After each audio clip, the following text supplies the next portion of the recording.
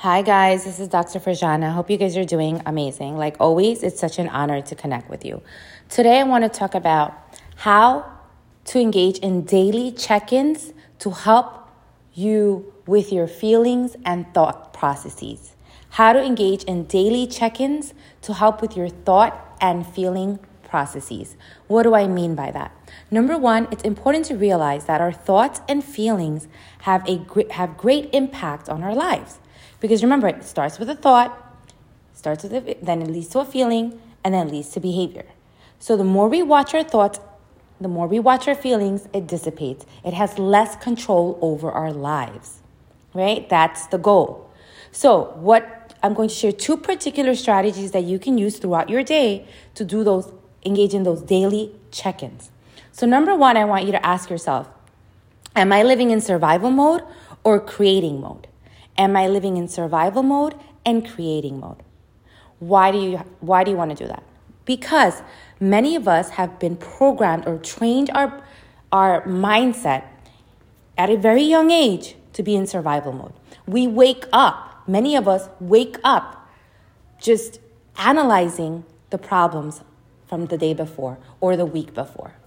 We wake up because again, our mind and body has been so programmed that we anticipate chaos. We anticipate stress. We anticipate overwhelm. We think, we have to do this, I have to do this, I have to do this, I have to do this today, right? So we're in that survival mode.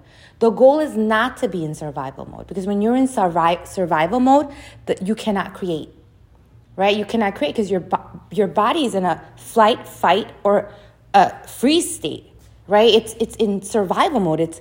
It's like waiting for something to happen. Some imaginary predator to come and do something. Or, oh no, this is going to happen. And oh no, my supervisor is going to do this.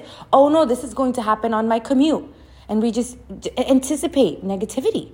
It's a really sad state to be in. And you don't want to be in that state. Because when you're in that state, you're not able to create. There's no room to create.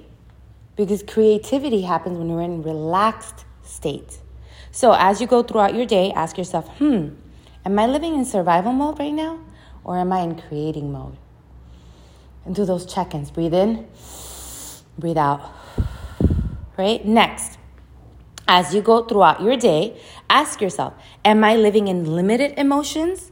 Or am I living in elevated emotions? Again, like I said, as I mentioned, we have been programmed to be in certain states as well throughout our day. Just not in survival mode and creative mode. But if you go deeper, what state, what emotions are controlling your day, right? What emotions are you addicted to? Are you addicted to emotions of fear? Are you addicted to emotions of anxiety? Are you addicted to emotions of he did this and she did that to me and who wronged me? So you want to sit back and think about, hey, what emotions what emotion is guiding my day today, right? Which emotion?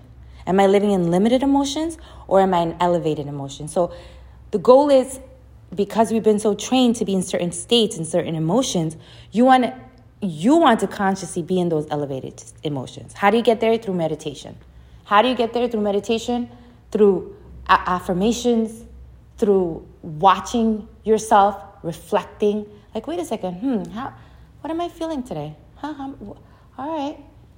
Am I telling the story of my past and all the hardships I went through? Or am I telling the story of all the greatness I've accomplished and did and what I'm looking forward to? That's how you create those elevated emotions. And reminding yourself, even if you need to sit down and write down all your accomplishments, write down all the great, why you're an awesome person. And rereading that to put yourself in that elevated emotion, right? You'll feel better. You'll be more in that creative mode versus survival mode.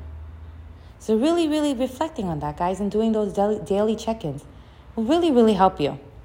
Okay, guys, take care of yourself. You guys are amazing. You rock. See you soon.